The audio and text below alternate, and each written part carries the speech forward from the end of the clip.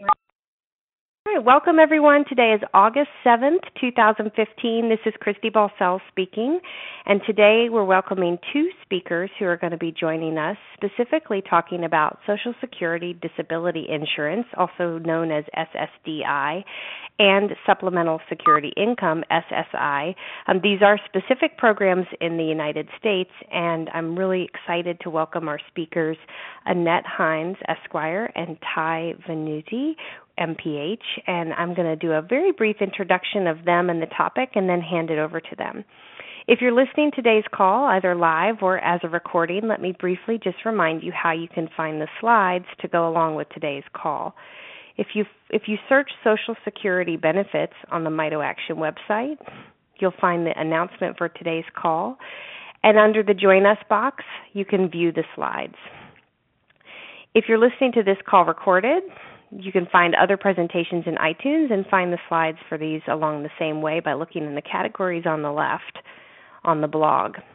I do encourage you to email me with questions if I can help you at all, director@mitoaction.org, and we will have a chance for some Q&A at the end of this call as well.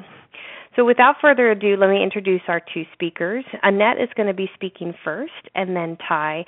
But I'm really excited about welcoming both of these women to speak with us today primarily because I feel that they both have not only a tremendous wealth of knowledge to share with us and very specific details to share with us about an area that I think is very confusing and stressful in general for patients and families with multiple disabilities, but especially with mitochondrial disease.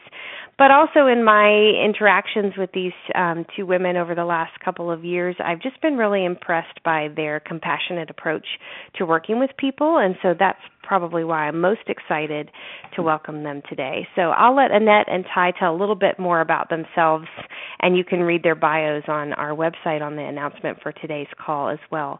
But I'm going to go ahead and first pass it over to Annette and thank both of you for being here. We're going to jump right in and start talking about SSDI and SSI. Annette, welcome, and go ahead. Thank you, Christy. That was really sweet. Thank you so much for that. So what I'm going to do is I'm going to briefly talk about the Social Security programs and the differences between the two. And I'm going to really be focusing in on SSI, which has more of a financial impact in the sense that the eligibility rules don't just include disability eligibility, but also financial eligibility, as it was set up as a program for the disabled poor, if you will. And then Ty is going to do a lot more talking about the disability determination process and SSDI, which is an insurance program and much more dedicated to, looking at the disability side of folks, and it doesn't necessarily have a financial qualification or financial eligibility piece.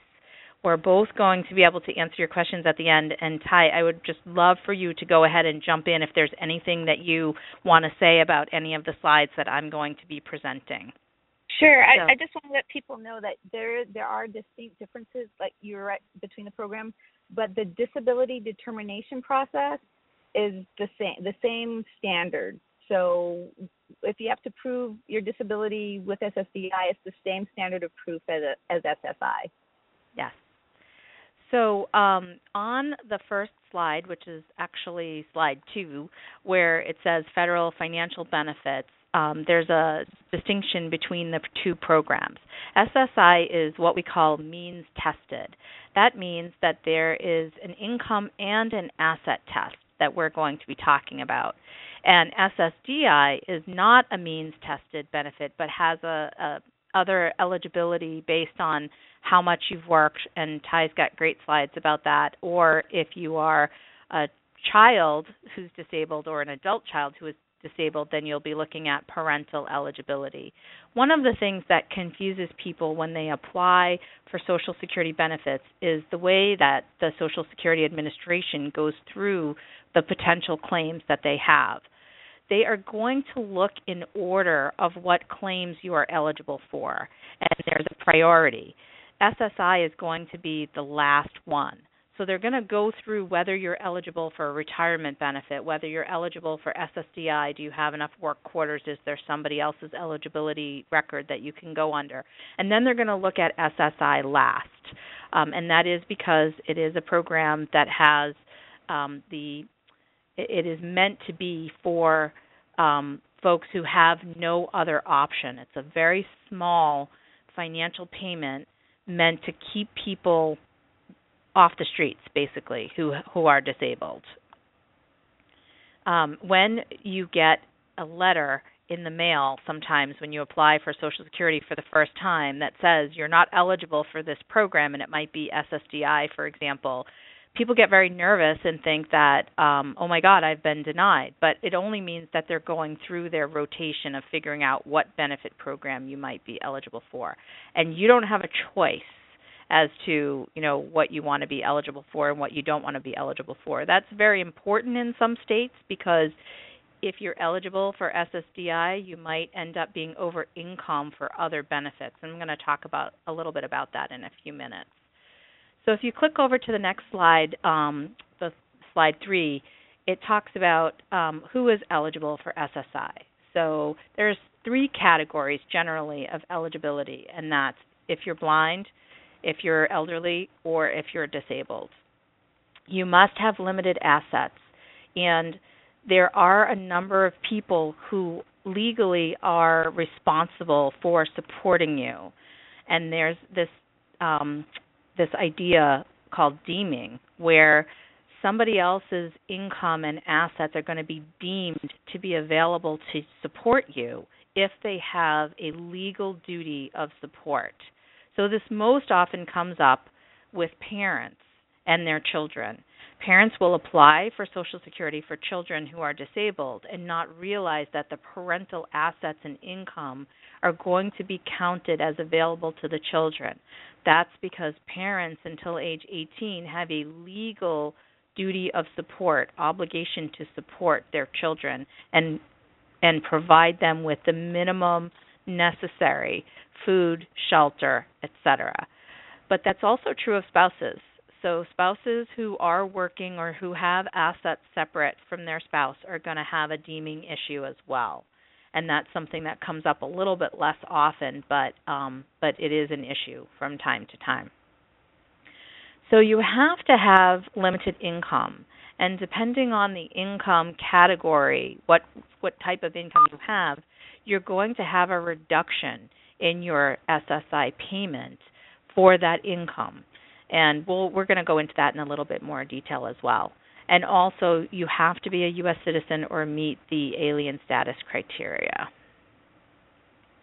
On the next slide, we're going to talk a little bit about how SSI is very limited.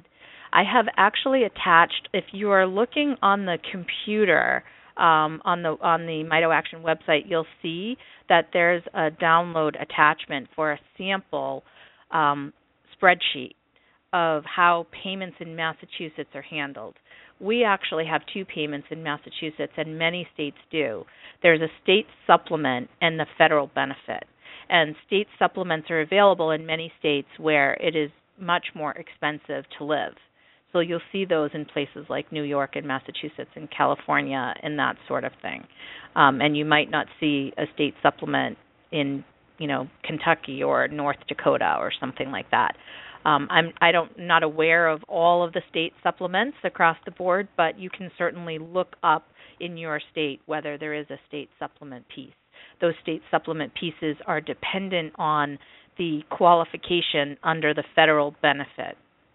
So in Massachusetts, your benefit is also going to be determined, federally as well, by what kind of living arrangement you have. Do you live alone in your own apartment or house? Are you sharing expenses with somebody else? Or do you live in the home of another? So that's usually where we find folks who are living with parents or some other person who is providing them room and board or shelter and food. In our state, we have a much higher payment for for if you're blind, and that's because we do have a huge lobby here for blind people in Massachusetts, because we have the famous Perkins School for the Blind, and Helen Keller was here and all of that. And it may be different from in your state, from state to state. If you're married, your payments may go down. And then if you look at the chart that I attached, there's several more categories that you can look at. So I have a slide here, just a very general slide on the definition of disability. It's a mental or physical impairment, must be expected to last at least 12 months or result in death sooner. It must affect your ability to work, and Ty's going to go into this in much more detail, what substantial gainful activity is, so I'm not going to spend a lot of time on this. But when you're looking at children and whether a child has a disability, you're looking at whether they've reached age-appropriate milestones, developmental milestones, or whether they're able to engage in age-appropriate activities of daily living.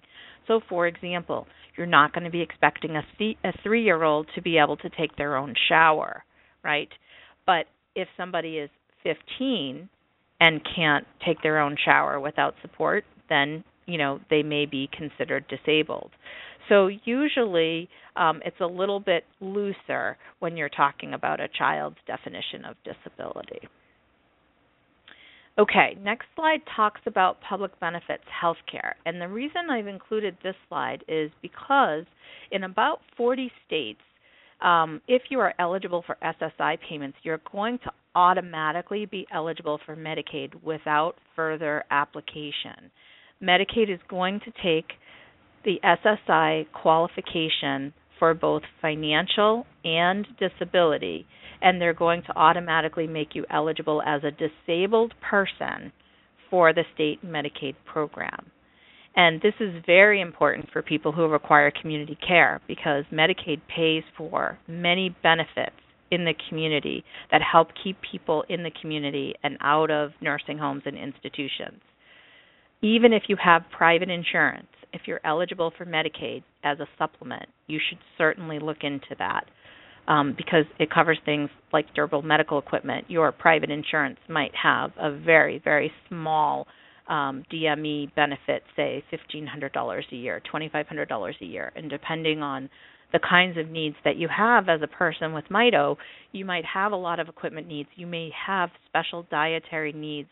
You might have a G-tube or a J-tube and need special formulas. You may have need for braces or a wheelchair, things like that go far over those limits every year. And I remember when my daughter was with us, we would run out of our benefit by like January 15th every year.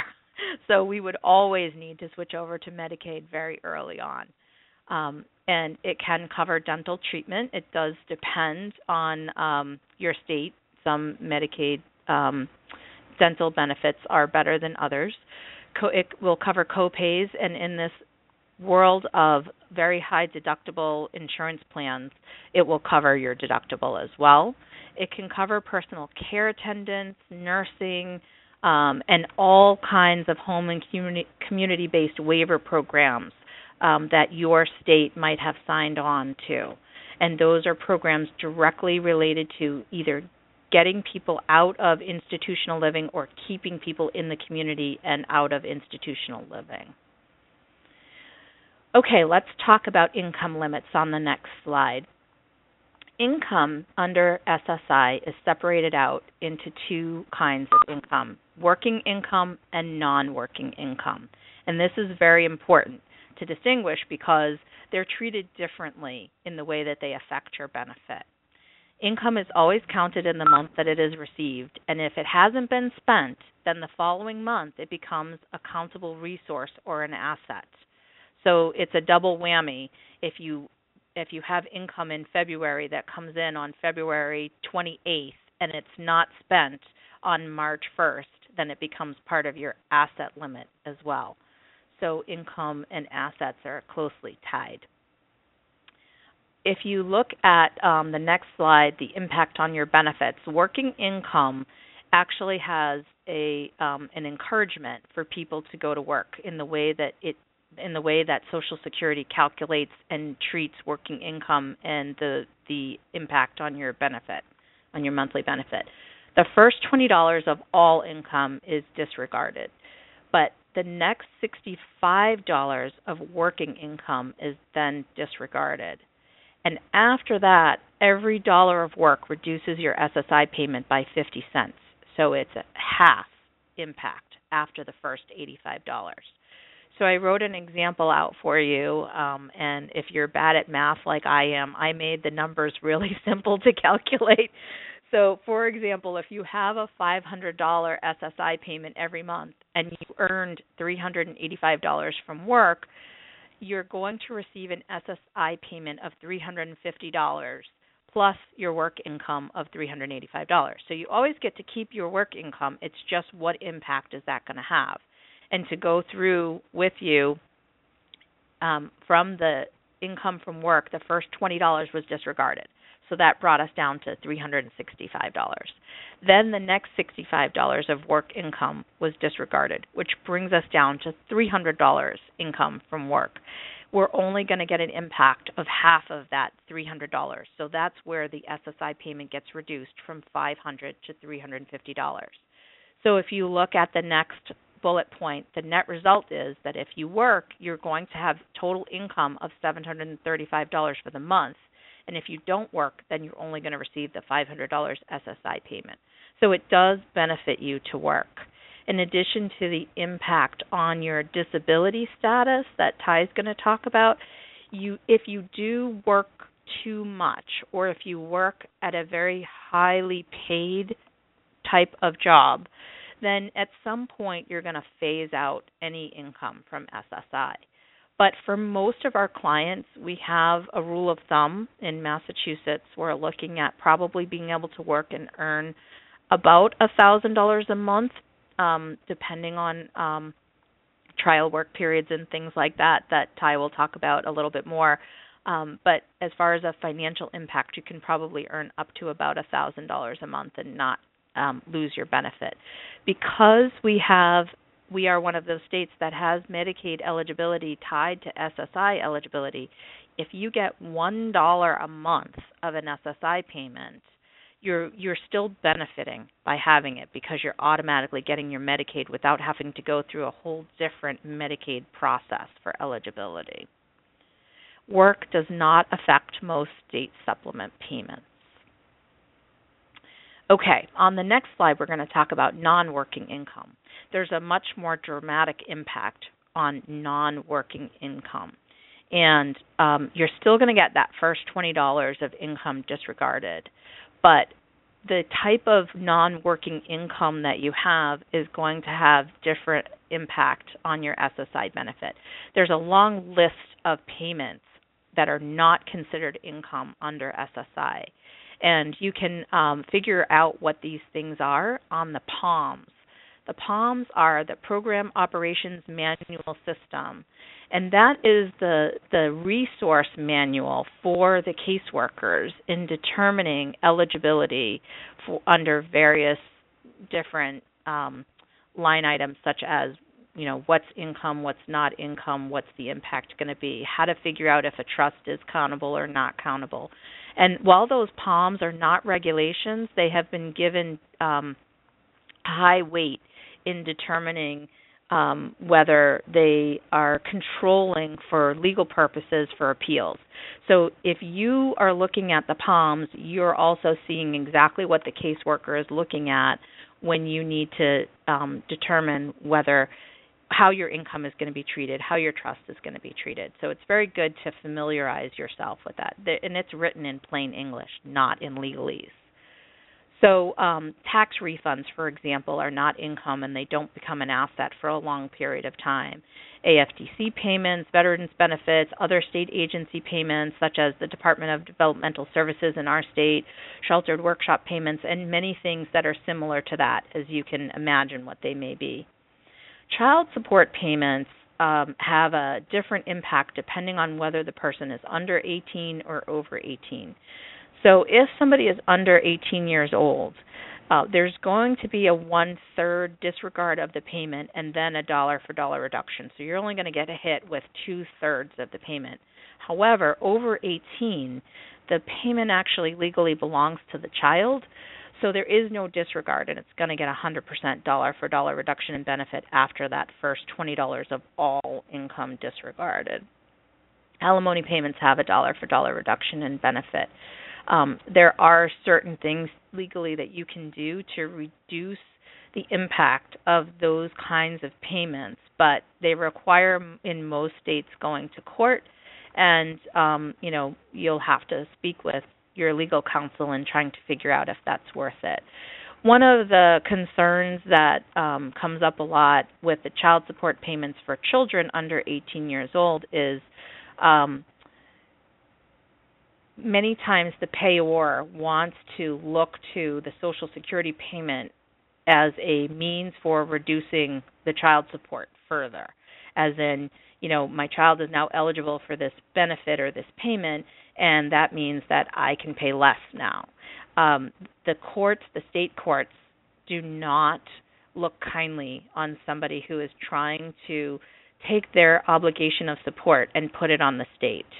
So that's an argument that technically doesn't work. And when clients come to me and talk to me about, well, should I apply for Social Security because I don't want my ex-spouse to come back and say now that they're going to lower the payment even further, I always remind them of this, of how our state court judges typically will look at that argument. Investment income, whether it's pensions, annuities, or interest and dividends on stocks and mutual funds, et cetera, there's going to be a dollar for dollar reduction in the benefit, and these can sometimes be pretty challenging to work with because that kind of income fluctuates from month to month and year to year, and you're often finding yourself when you're reporting past income in a situation where your payment is being adjusted going forward for income you've received in the past. That happens too if you have somebody whose income from work is not consistent. Some of my folks, might have sort of lower paying jobs, maybe at Target or at the movie theater, and they might have 10 hours a week today, but next week it's 8 hours, and the following week it's 15 hours, and because it varies so much, there's constant fluctuation in the SSI benefit going forward. Okay, on the next slide, we're going to talk about asset limits, and I'm going to keep things moving along because we don't have much time to get through all of the material that Ty has for us, and we want to make sure we save room for questions. So the income limits are very low, and they have not increased in decades. There hasn't been any interest, really, in raising these asset limits for folks, and it's really quite discouraging because people, who have even, $8,000 or $10,000 in the bank are still fairly poor in our society today, and those are not assets that can be lived on long term. So it's discouraging that the Social Security Administration has not looked at this in a very long time and decided to increase the asset limit. But everything is countable. So please make sure you understand that estate planning, what's a probate asset, and all of those kinds of things that you might be speaking to your either accountant or attorney about are not necessarily excluded assets for Social Security. Pretty much everything is included. Sometimes people forget about things, especially if they're applying for their children or their adult children. They forget that they've put their children on a joint account with them, or there might be an UTMA or an UGMA account out there somewhere. Interestingly enough, college savings accounts, 529 plans, are not assets of the child or the beneficiary, but they are assets of the person who set up the plan, maybe mom or dad or grandparents. Oftentimes there are savings bonds that people have been, stuffing away in a drawer for their kids who've gotten them as gifts, and they've forgotten about them. Sometimes there's stock certificates. Even if you have money squirreled away or furniture and other assets that have real value to them, you're supposed to report them to Social Security. And I say supposed to because, of course, sometimes people forget about them or particularly will not talk to Social Security about them. You are allowed to have one car. It can't be a luxury vehicle that you can turn into cash. The whole idea behind these asset limits are anything that you own that can be turned into cash to support you is countable. And your home can be an exempt asset if it's yours. So how do I fix an asset or an income problem? And briefly, just let me tell you that it's a challenge to plan with somebody who might have some assets or some income, maybe somebody who's become disabled a little bit later in life or who has been diagnosed with something and is looking at a degenerative process like Mito can be, where they may be okay now, but they want to plan for the future. The more time you have to plan, the better off you are. But if you find yourself in the moment, please know that you cannot give assets away and not have a penalty period. In general, Social Security is going to look back 3 years. Medicaid looks back 5 for some programs, but Social Security looks back 3 years for any assets that you've given away. You cannot refuse income that you're legally entitled to, and Social Security does not look at your asset picture as a snapshot in time. Medicaid, on the other hand, does. What does that mean? That means that Social Security can find assets that you might have owned for the last 2 years that you might have forgotten about, say a savings bond, for example, that has put you over that $2,000 asset limit. And they can decide that you need to repay them for every month that you were over that asset limit and that you received an SSI payment. So this is not a snapshot in time. They can go back very far. And recently in the news in the last couple of years, there have been some horrific cases where they've gone after people's estates from years and years previously, and that's certainly being litigated to the max right now about how far back can Social Security look. But that is not something that's been determined as of yet. So they can try to go back many years and recoup. Can you transfer assets to a trust? Well, you can. You can transfer both assets and income streams, but the process is going to be heavily dependent on state law, and there's going to be an impact to your SSI benefits, so you need to look at that as well. So I'm going to very briefly talk about trusts. I did an estate planning overview with some special needs trust information, I think about 2 months ago, and I believe that the slides are still up. So it is, Annette. I'll jump in. It is, and if people go to mitoaction.org/blog, that's the best way to navigate those topics, or just search Mito Action on iTunes, and you can listen to the recording. And I believe Christine Cox, our Director of Advocacy, also wrote a summary about that as well, so you can find it on the website and see the slides and read the summary also. Wonderful, wonderful. So there are 2 kinds of special needs trusts in brief. There's the third-party trust that gets set up with other people's money. Typically, a family member will set up a trust for a disabled family member, whether that's a sibling, a parent, or a child. And sometimes we have uncles and cousins and so forth. And a first-party trust is set up with the disabled person's own money. So if you have some time to plan and you see this coming down the pike for you, where you may need public benefits or your situation is declining, then you can look at how you can manage your estate through trust in order to qualify for public benefits. Understanding full well that $500 or $800 a month that Social Security gives you is really not the be-all and end-all. It's the access to other benefits that Social Security eligibility provides. Social Security eligibility is the pillar from which all things come, or the tree trunk from which all the branches sprout. So that's important to note.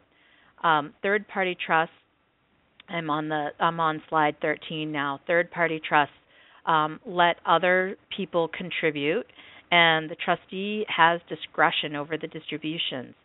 That's why third-party trusts work, because the disabled person has no control and no say over the trust assets or over the trustee, no right to demand. That's how third-party trusts are an exempt asset for public benefits purposes. If you're establishing a first-party trust, meaning if you have assets, and we see this sometimes with settlements or with all of a sudden somebody inherits some money through an estate that they didn't know was coming to them, or they haven't done proper planning because they weren't aware that they needed to do this, they weren't aware of the rules. Sometimes we have to establish a trust for the disabled person themselves with their own assets. That has much more strict rules. Again, I go into this in more detail. If you don't have somebody who can set up a trust for you, you can go to a pooled trust. And those pooled trusts are typically run by nonprofits. They're in every state, and some of them are national. And they can work with you to set up either a third-party or a first-party pooled trust account and help manage it for the disabled beneficiary. And the last thing that I want to chat about on slide 16 is ABLE accounts, because everybody's been hearing a lot about ABLE accounts. And it's important to talk about whether they're going to be helpful to folks with disabilities who are trying to remain eligible or become eligible for an SSI payment. So ABLE accounts have been allowed under federal law, but not all states have implemented them yet. In Massachusetts, we have not. We're hoping to be done by the end of the year, but I'm not sure about that. So each state needs to implement their own regulations about how the ABLE accounts are going to work, because the Medicaid programs are much more state sensitive than the Social Security programs, and that's where the issues come in. So ABLE accounts can be very helpful, but there's limits to them. There's a limit to the amount per year that can be put into a trust, and the total amount allowed in the account is $100,000.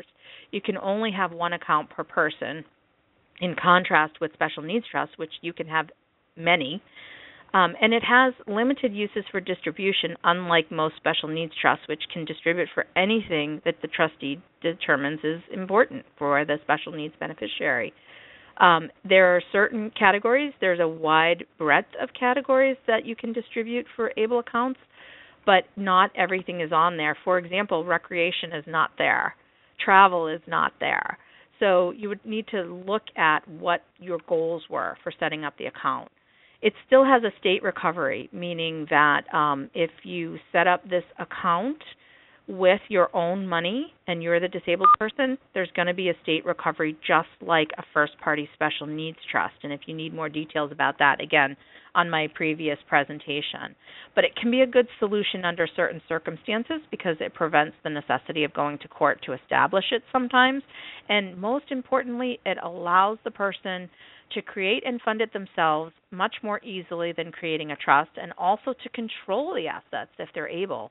And that last part right there is one of the reasons that people are very excited about ABLE accounts, because if you are somebody with a disability who is not incompetent and who can manage your own finances, this might be a good resource for you.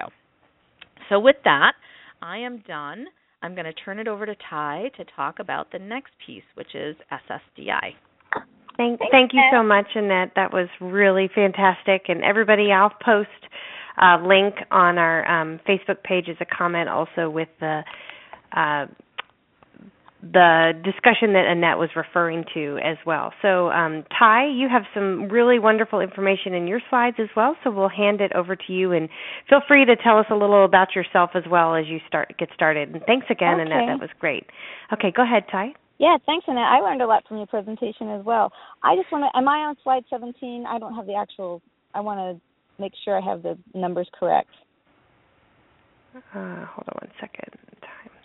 But yes, slide 18. Ty. I'm on 18. Okay. So thank you for having me. I'm Ty. I work at ALSUP. We've been around for 30 years. This is what I do, education and outreach on, I call it disability literacy. And so today we'll be talking about the SSDI process and specifically. And I'm going to go through the slides rather quickly just because we're a little short on time, but I'll have my contact information if people have questions. So we'll go on to slide 19, SSDI eligibility. We get about 10,000 calls a month just from people who have questions about, are they eligible for SSDI? They can't work anymore. They have questions like, what programs am I eligible for? And to give you an idea of kind of the scope of education and everything that's needed, only about 5 to 7% of people who call us are actually eligible for SSDI. And the number one reason why people are not eligible is that they don't have enough work credits. And as a rule of thumb, if you've worked 5 out of the last 10 years paying into Social Security through your FICA taxes, then you probably will be eligible as far as the work credit requirement for SSDI. Now, the eligibility for younger workers, and I'll go on to the next slide, on slide 20, is a little different because you're younger, maybe you haven't had as much time to build up a work history. And so Social Security does have a formula for seeing if you're eligible as far as work credits, and the formula's in those bullets, and I won't spend a lot of time on that. And again, I've apologized for going quickly, but you can call me if you have questions. So the next slide on eligibility, Annette went through the definition of their definition of disability, which is if you have a mental or physical impairment that is going to last more than 12 months or result in death. So to qualify for SSDI, you meet that criteria. You have enough work credits, usually if you've worked 5 out of the last 10 years. You have to be under retirement age, because if you're of retirement age, you would simply just get Social Security retirement. You have to be over 21, and of course you have to have proof of your disability. So on the next slide, labeled Adult Disabled Children and SSDI, adult children of someone who's receiving a Social Security benefit, whether it's retirement or disability, may be eligible for SSDI as well. And so sometimes you'll see adult children who maybe they've qualified for SSI. As Annette explained, there's a lot of income restrictions related to that. They may be eligible for SSDI under their parents' work record, and sometimes, and usually this is a better benefit for the adult disabled child. The eligibility criteria for that is the diagnosis has to have been made before age 22. They have to meet the same disability criteria, and they cannot be engaged in any substantial gainful work. And Social Security defines that this year as earning more than $1,090 a month. They will adjust that annually. Usually, I think last year it was $1,070 a month. This year it's $1,090 a month.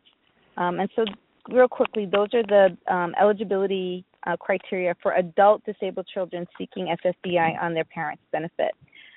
So, what are the benefits? Most people are familiar that there's a monthly income. In 2015, that average monthly income was $1,165, and if a person had a family, that average was a little under $2,000 a month. People are eligible for Medicare 24 months after the date of their SSDI cash entitlement. So with SSI, usually it goes Medicaid. With SSDI, there's Medicare, but there is a 24-month wait period, unlike Medicaid if you're getting SSI. The next slide, 24, the benefits of SSDI continued. If you are receiving SSDI, you may be able to extend your COBRA benefits an additional 11 months. COBRA can be quite costly for people, and now that the Affordable Care Act and the marketplace exchanges are available, usually that's a more affordable route for people to go to, is to look at their healthcare exchange plans if their COBRA runs out or if the COBRA is too cost prohibitive. Social Security also protects retirement benefits in that it freezes your earnings record. So if you were working and earning so much a month, so much a year, if you had to stop working because of your disability or decrease your hours, chances are maybe you'll have a zero income year or a very low income year. If you're receiving Social Security disability, those zero and low income years will not count in that averaging, so your retirement benefit may be larger. And then finally, there are return to work incentives that Social Security will provide to encourage individuals who had to quit work to return to the workforce.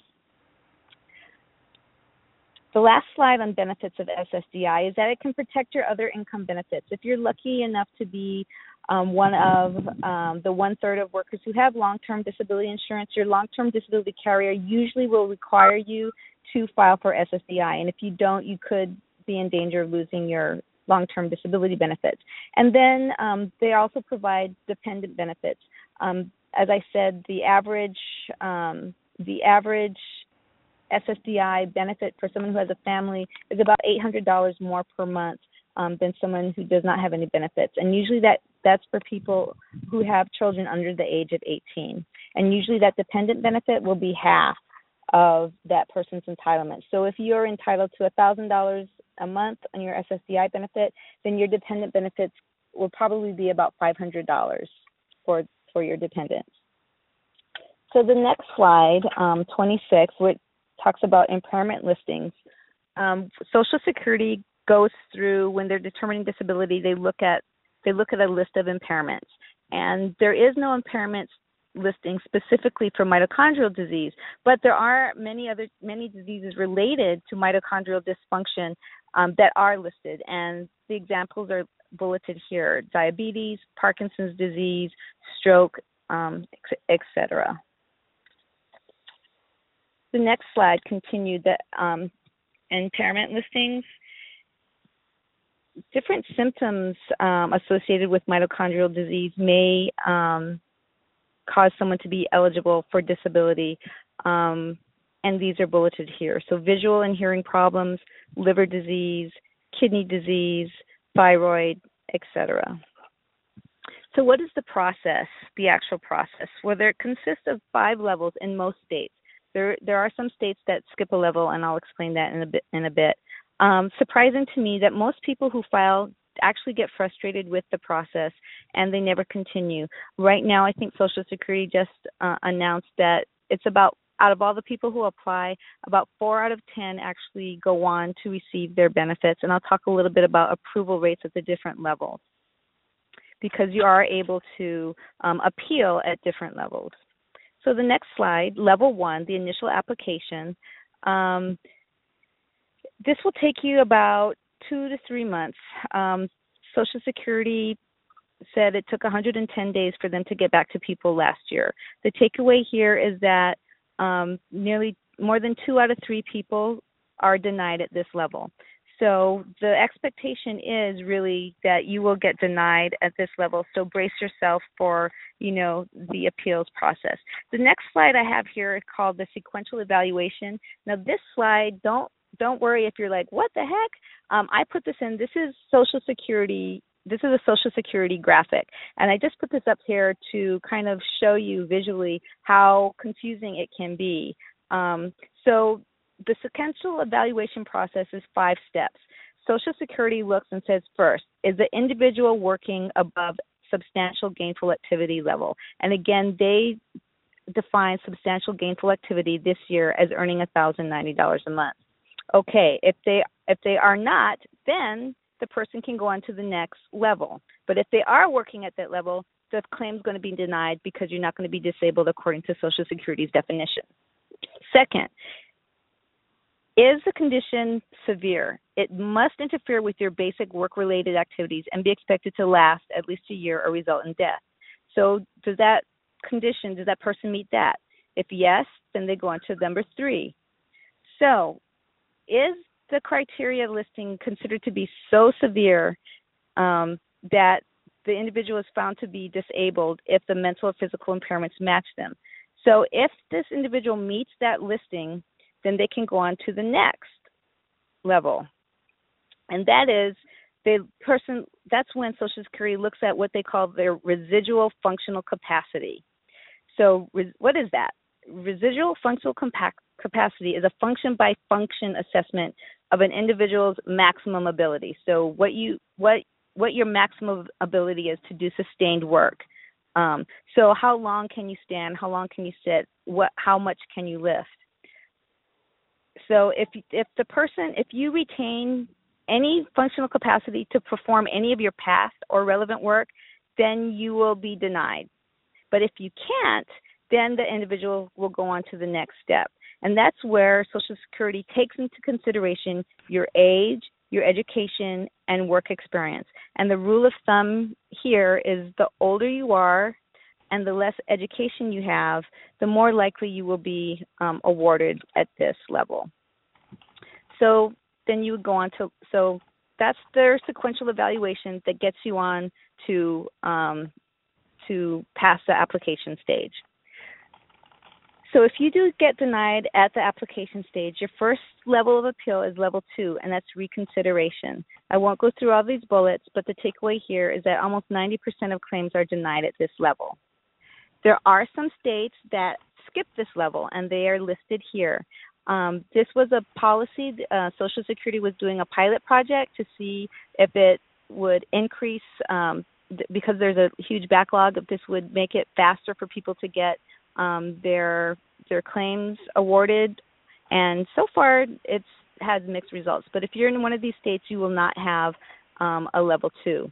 So the next slide talks about level 3, and this is what's called the hearing level. This is where an individual has a chance to submit more medical records, more medical evidence, and have a hearing in front of an administrative law judge.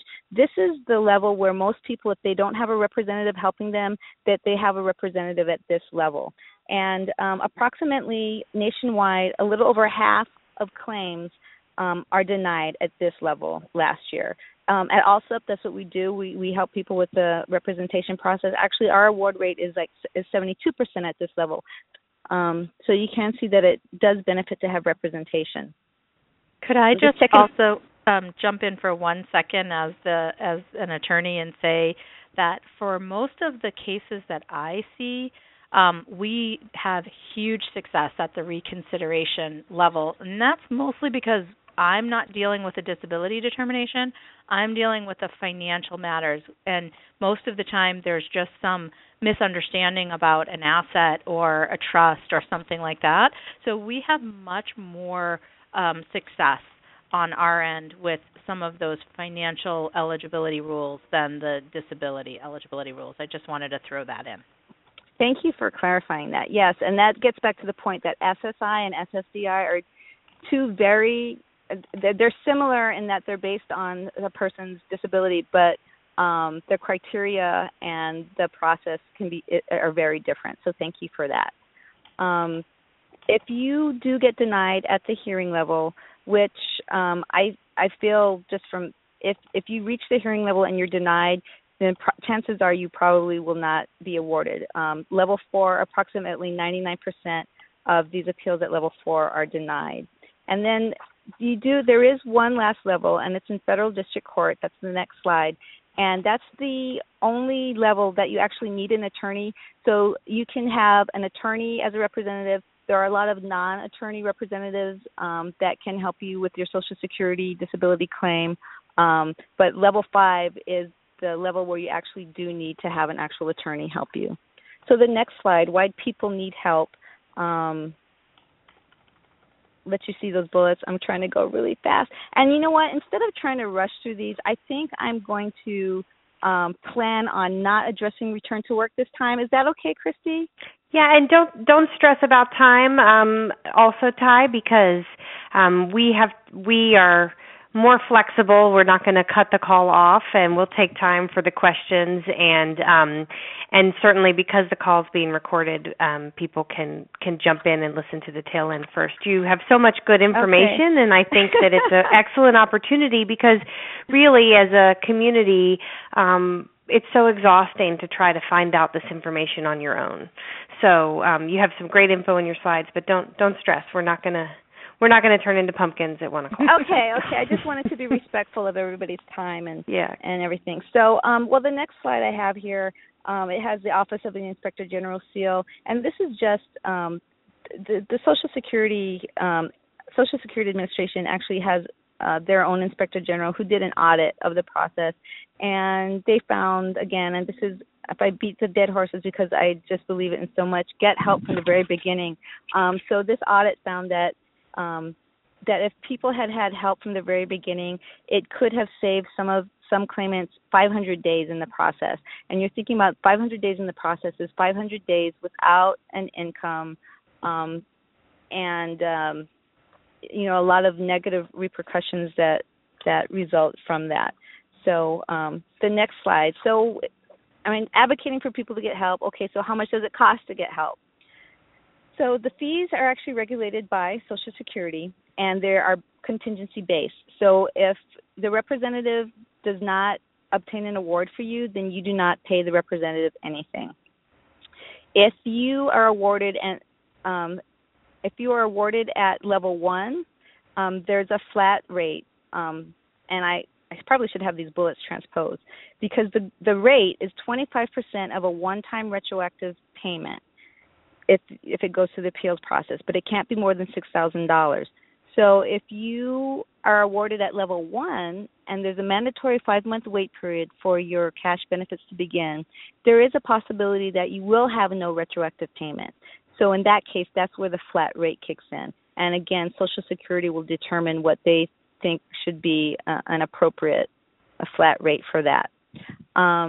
Something important to ask if you're looking for help, if you're looking for a representative, is if they charge out-of-pocket expenses, or is it just a flat rate? So, for example, ALSUP doesn't charge for copying medical records, securing medical records, phone calls, and travel, but you should ask that up front because you don't want to be surprised after you get your award and then you get a bill for additional expenses.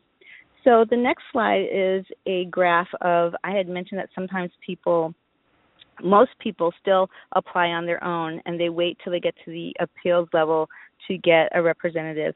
So we did a survey of people who had come to us after that scenario. They had applied on their own, gotten denied, and then came to ALSUP. And we said, what were some of the difficulties you had? And overwhelmingly, it was form related, completing the forms, understanding the forms, and then waiting on the phone, waiting in line, and others.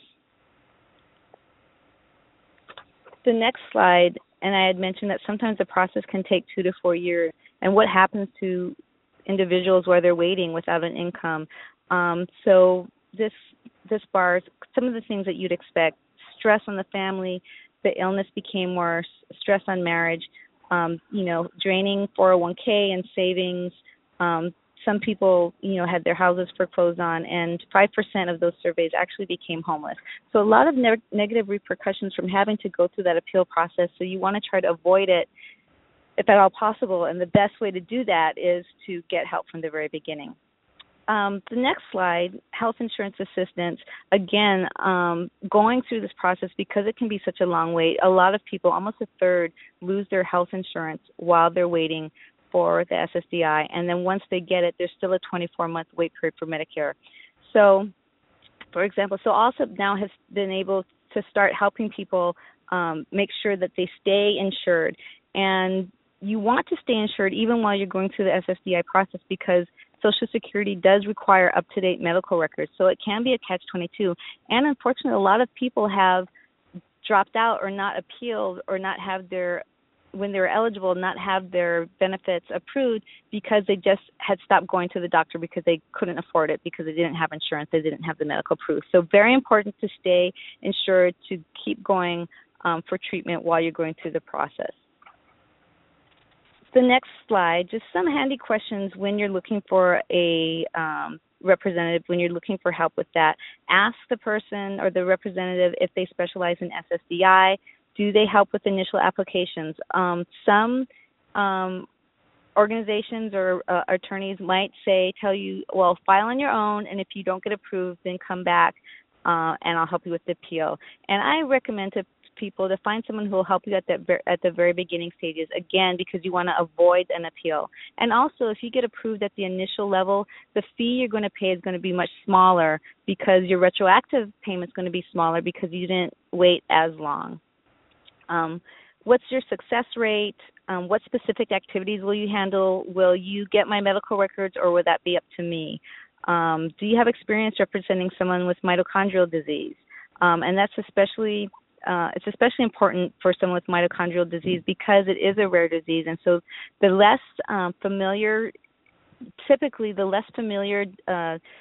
disability examiners are with a disease, the less likely they are to approve it, because they're not familiar with really the impacts it can have on daily activities of living and work-related activities.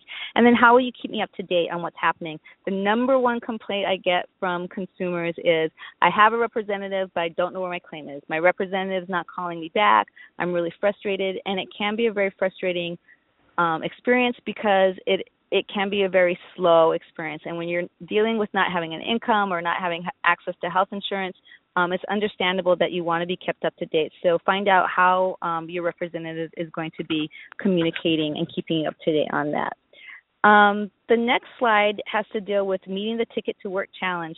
And I am pretty sure that this could be a totally separate presentation. So, Christy, I can go on with these slides if you'd like me to, or we could cut it off now and take questions about SSDI. I will go according to your cue. Why don't you just briefly say what the Ticket to Work program is, and then, if we have a lot of questions about it, then maybe folks can give us feedback, and that would be a great topic to pursue for a whole nother conversation. But just kind of hit the high points, if you will. Okay, I sure will. Okay, so the first couple of slides, meeting the Ticket to Work challenge, is just kind of remarking on if you are working and then you have to stop working because of mitochondrial disease or any other disability, it's a transition. You are now going into a system where you are daily trying to prove you cannot work. And after you've gone through this, maybe it's 6 months or 3 years of telling people you can't work and proving why you can't work, as soon as you get your benefits, guess what? You're eligible for work supports. So I just put this up front because knowing from the very beginning that getting SSDI does not have to be forever, that there is light at the end of the tunnel if you want to pursue working, that there are those supports. So I'll skip the why work, and I'll get into the Ticket to Work slide with the people with the puzzle pieces ticking together. So that what the Ticket to Work program does, it supports career development for people with disabilities by providing choices, opportunities, and supports. So SSDI beneficiaries who want to improve your earning potential and are committed to preparing for long-term success are the best candidates for this. And it utilizes work incentives. The next slide details those. So what are the work incentives? So there's a trial work period, and these are 9 months where you're allowed to work and make as much income as you can without losing any of your SSDI benefits. And so this is just to give individuals a good gauge of, am I able to do this? Can I do this? And not be afraid of losing benefits if they're earning too much, which would be great if you're earning too much. And it would be great if you can sustain that. So those are 9 months, and they don't have to be consecutive. So this is so you can try to go back to work. If you are successful at that, and you are returning to work, you still get an extended period of eligibility even after your 9 months of those trial work ends.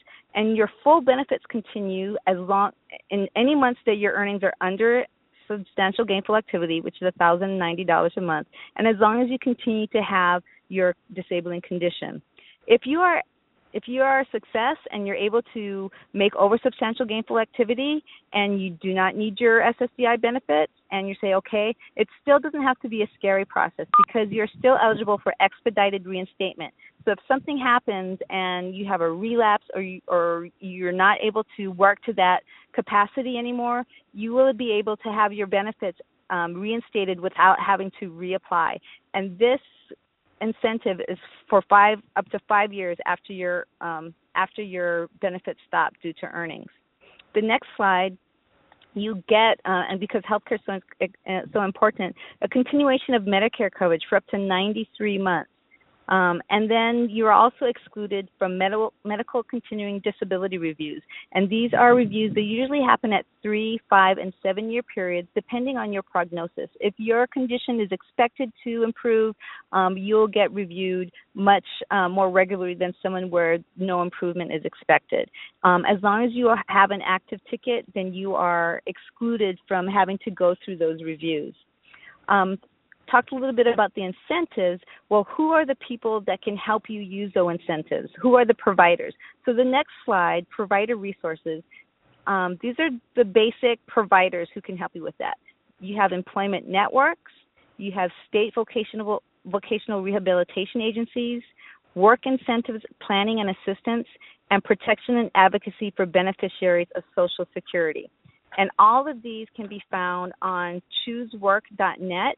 You can find your local entities for your local representatives for each of these entities. So each community will have their own WIPA, the Incentive Planning and Assistant, and your own PABSS. At ALSUP, we are an employment network, and that's probably going to be either the state vocational agency or employment network is going to be your first stop. And this is the provider that will help you develop your individual work plan. It will help you define your employment goals.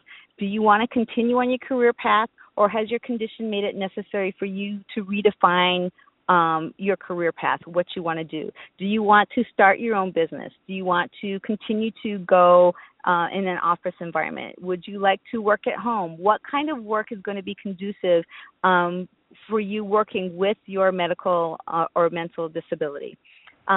The Employment Network will provide career counseling to help you answer those kind of questions, and also job placement. Some employment networks will already have a built-in network of employers who understand job accommodations for people with certain disabilities. Do you need an employer who has flexible hours? Do you need an employer who understands that you might need a quiet room, that you would need written instructions for everything? So an employment network can help the employer and the individual looking for work make that connection. So the next slide, the summary. So if you can't work due to mitochondrial disease or and usually it's not just one condition. It's usually going to be, comorbid conditions that make it impossible for someone to continue working full time. Then the first step should be to determine your eligibility for SSDI benefits. Get help, like I said, from the very beginning. And then remember that even though you're going through the disability process, it doesn't mean that you will never return to work, that there are resources such as the Ticket to Work program that can help you redefine your career goals and re-enter the workforce. And so I'll just close with information on how to contact me for more information on those topics. Woo! That was a marathon, and you did great, both of you. Thank you so much for all of this really helpful information, and I'm sure folks have questions, so I'm going to unmute everyone and let us ask some questions. So everyone, if you're thinking of your question, let me just lay out a couple ground rules for the sake of preserving some order on our call. If you'll try to keep your question as broad to the whole group as possible. I know that this is very personal, but we can follow up via email more directly to learn more about your personal situation. So try to keep your questions where they'll be relevant to the whole group.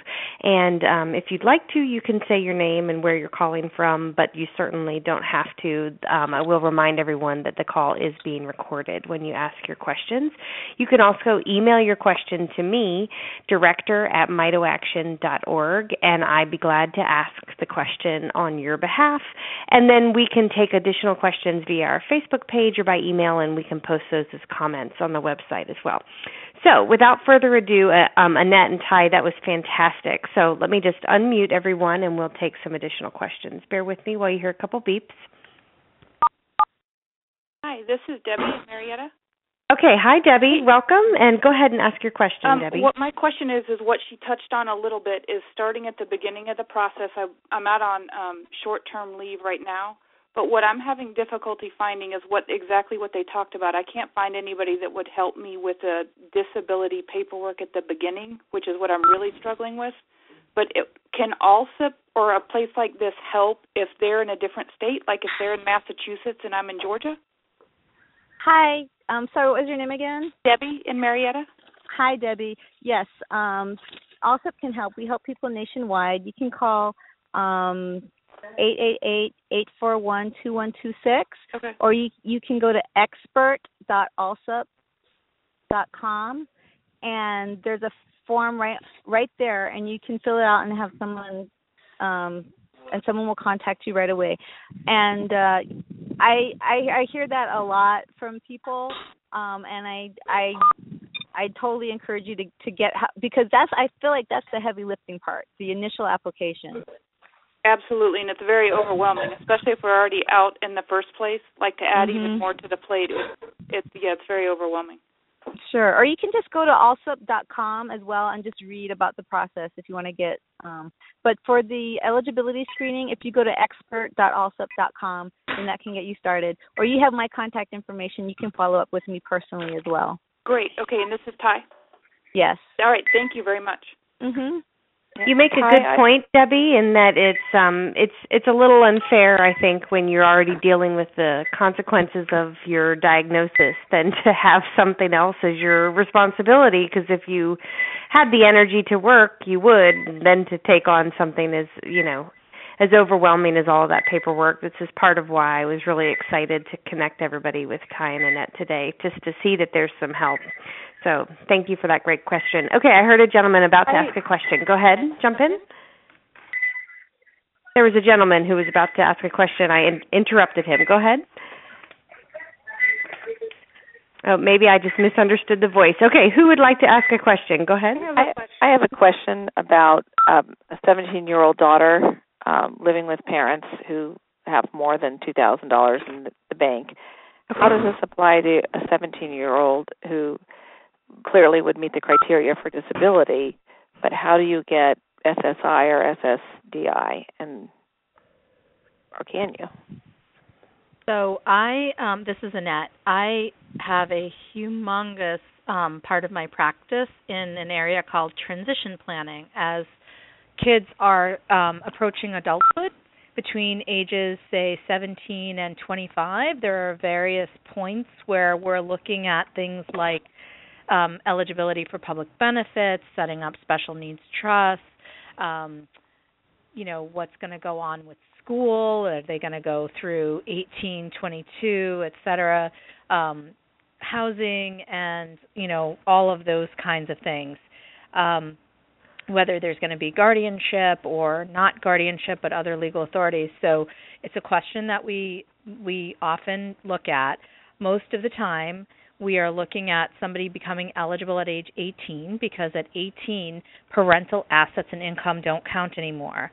And if we know that a teenager has assets over $2,000, whether it be some savings bonds, an UTMA account that's been set up, et cetera, there is a great opportunity before the child turns 18 to move things to a special needs trust for that child, if that's appropriate, depending on the how big the resources are and what the goals are for those resources. So we would typically counsel a family about that. If we can get people to come and talk to us in that 17th year, that's usually the best time to do the plan. How can you work with people out of state? We typically can't. Because a lot of the public benefits programs, other than Social Security, are state-based.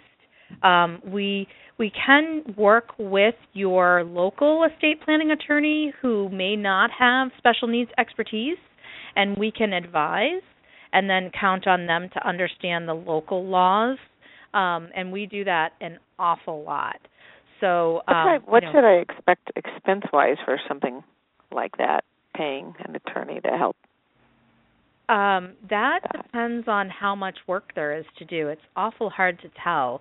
What's a minimum for somebody to get in and get some basic help, and what's the kind of a max? Just a range, because I can't even imagine that we've got so many medical expenses and other issues, and kids trying to go to school. And but it's important. We need, but I just any type of this other stuff that Ty was talking about sounds like max $6,000 and.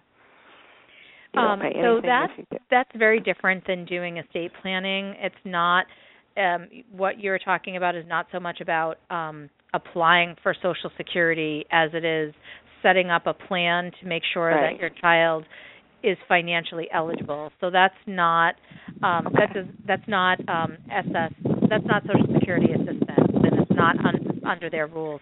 And it really does depend on what state you're in and how specialized an attorney you seek. Most of our clients are going to pay for a full estate plan with assistance with funding special needs trust anywhere from, low end like $4,000 up to $10,000 or $12,000. But that's going to depend on what level of assets we're looking at, whether there's tax planning involved, how complex is the situation. Right. Can I contact you privately, and maybe you could help us find someone where we live? Is that a possibility? So I will answer questions from anybody from Mito Action and also have in-depth conversations without a fee. So if anybody contacts us, please let them know that you're from Mito Action so that they won't put you through our regular process of charging a fee to meet with me or to talk with me and all of that. And, I'm happy to help.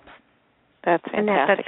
That's really, really generous of you and means quite a lot to us in this community. So thank you for your candor with that also. Okay, are we doing okay on time, Ty and Annette? Can we hold on? I just want to make sure we're doing okay. We can take a couple more questions. Ty and Annette, can you take a couple more questions? Yeah, this is Ty, but I also wanted to address the last caller's concern because I get a lot of questions from parents too, and this might apply to your situation, it might not, but in general, if you have a child who was diagnosed, again, that was the Adult Disabled Children benefit, diagnosed before age 22, when you retire or if you receive Social Security disability benefits, at that point your child may also be eligible for Social Security disability benefits on your work record. And because it's SSDI, those asset limits do not apply. So you said right now there's a 17-year-old who has over $2,000 in assets. If one of her parents, once they start collecting Social Security, she may be eligible for SSDI. And so it definitely follow up on that if that's applicable in anyone's situation. Thank you. So this is Annette. Sometimes that's a little bit of a curse and not so much of a blessing because once you don't have that automatic Medicaid eligibility, and Medicaid is very important for folks with Mito most of the time because we require a lot of things that are not fully covered by your Blue Cross Blue Shields of the world. So, when you're going into the Medicaid, the state Medicaid system, under different income rules, an SSDI payment can very often put you over that limit, and now you have other problems. So right, but if she had over $2,000 in assets, she wouldn't be eligible for SSI or Medicaid. Anyway. Those are easier things to fix than the income problem, though. The asset problem is easy. That's a one-time fix. The income problem is ongoing. So that's a harder challenge for us when we're doing the planning. That's a good point. Every situation is going to have the different factors that they're going to have to weigh. Can I All right, let's go to another question. Go ahead. Hi, this is Sophia from California. I have a 14-year-old with Mito, and I'm trying to figure out, do I need to apply for SSDI or SSI? Is there some advantage in having that, starting that process and having that established? I have assets but no income, and is there help for the fact that I haven't worked because I'm too busy caring for him?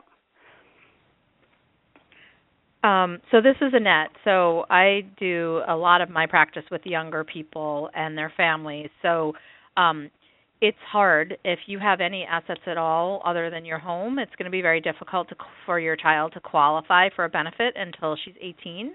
But many states have other programs that will allow you to get paid or get some kind of compensation or reimbursement for needing to be available to your child and keeping them out of institutional living.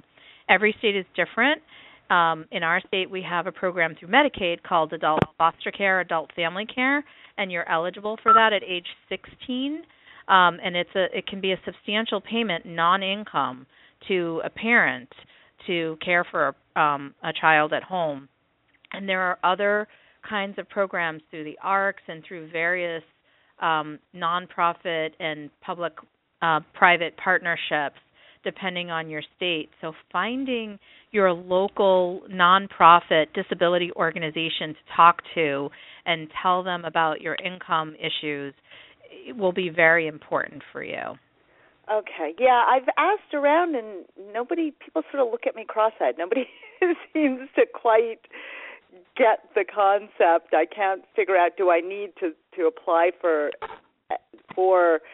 establishing that he has a disability. I mean, he has a disability, but establishing it through the SSDI, SSI system in some official way. I mean, if it takes 2 years to do that, does one start now? Start now. Mm-hmm. Well, yes and no. I mean, start collecting the information, but applying now isn't going to help you. Okay. Because it doesn't affect him until he's 6. There isn't anything available until he's at least 16. 18 for Social Security. Okay, but unless you're receiving Social Security yourself. Okay, but you said something about as a parent caring for a 16-year-old. That's a different program. And those programs are all state by state, and they don't have anything to do with Social Security. Okay, so it's a state program. It has nothing to do with Social Security. Okay, and that's where I keep getting sent in circles. The woman at Medicaid, Medi-Cal is telling me, why haven't you applied for SSI? And I said, well, I don't qualify. Well, you might qualify because you have no income to for your child to benefit from, but if you have assets, you're not going to qualify. Right, and I have assets. I have no income, but I have assets, and so I qualify for Medicaid in California, but not for SSI. Okay, I got it. I think I need to find some state organizations. Yeah, and helpful tip, other parents are really your best resource. Truly. Right, yeah. Thank you. Yeah, I'm finding that I'm sort of ahead of most of them. They're usually calling me up going, how do I do this? Sometimes even the helpers need help, right, Sophia? Yeah. and I figured out how to beat it. I have got my son's insurance company paying for all of his out-of-network doctors in full. So good for you. That's quite an accomplishment. Can you all right. This is so helpful. Let's take another question. Oh, sorry, I'm talking over you. Let's take another question. It sounds like someone was jumping in. Go ahead. I'm sorry. Can you address IHSS? I was told that it would affect his Social Security payment if I received IHSS, and that doesn't make sense to me. And I'm in California. In-home support services is what I'm talking about. Who's the payor for that? I'm thinking Social Security. You don't like the haircut? No. I don't think so. I don't think Social Security. It's probably a Medicaid program, and most... It's supposed to be cut to here. Most Medicaid programs are not income and won't affect a Social Security payment, but I'm not sure. Ty, do you know? Did you get correspondence from Social Security? I love your sweater. Not regarding IHSS. I applied for IHSS, and she told me that if I got it, that his income would go down. And it doesn't make sense to me. Because his SSI payment. Let me interrupt. We're getting a little bit of, we can hear people on the phone, and just remember, everybody, you can use mute on your phone or *6 to mute your line if you're needing to do some other things, just because we're trying to be able to hear. Thanks, everybody. Go ahead. But I've been told that if he gets in-home support services, that it will deduct from his Social Security payment. So I don't know how that. But I was going to say, I don't know how it would affect his Social Security payment. If you look under the palms, there are specific income rules by state as well. So you'll see under an income rule, for example, that it'll list out what a rule is in Massachusetts, what a rule is in California, and so forth. So I think that all he gets is Social Security. He's an adult. He has no but he income. lives with you. He's an adult, but he lives with you? Yes. So I think that you need to get some expert in-state assistance for that. Okay, thank you. All right, everybody, it's been so helpful, and I think we could keep asking questions, but I do want to be respectful of our time. So here's an option for you if you have additional questions. You are able to post comments on the website, so right there on the page where it announced today's discussion, you can post your question as a comment, and then we can post a reply. Even easier than that, you can email me your questions, director@mitoaction.org, if you think that they would be, relevant to everyone, and I can ask Annette and Ty to respond, and we can post those as comments as well. And then finally, you could post those on our Facebook page or message us. So there's lots of ways to get in touch. In addition, Annette and Ty have provided so graciously their contact information. But I want to just take a moment, our last couple minutes, and just thank Annette and Ty for putting together all of these materials. And as I said at the beginning of the call, your compassionate approach to helping people and really, taking a step back and understanding how challenging and complicated this is, in addition to all of the other things that we as Mito families juggle, it really goes a long way. And that's, I think, what we really appreciate. And this information, I think, was extremely helpful. For all of our callers, this call was recorded, so we'll be putting that up. It takes about 12 hours or so for it to load onto iTunes, but then you'll be able to listen to it again and follow along with the slides, since there was so much detailed information there to follow along with. And everyone, thank you so much. And please join me in thanking Ty and Annette right now. Thank you, Ty and Annette. This was really helpful and very much appreciated. You're very welcome. My pleasure. So thank you so much, everyone, and we'll look forward to having you join us in our support groups every Friday, same time, same phone number. You can jump onto a support group, and then in September, join us, and we'll have someone who is a home health nutritionist from ThriveRx speaking to us about a topic that's relevant for folks who have maybe some GI dysmotility. So we'll be emailing more about that. But thank you so much, and everybody have a great weekend and a great rest of August. Thank you. Bye. Bye-bye. Bye-bye. Thank you. Thank you. Bye.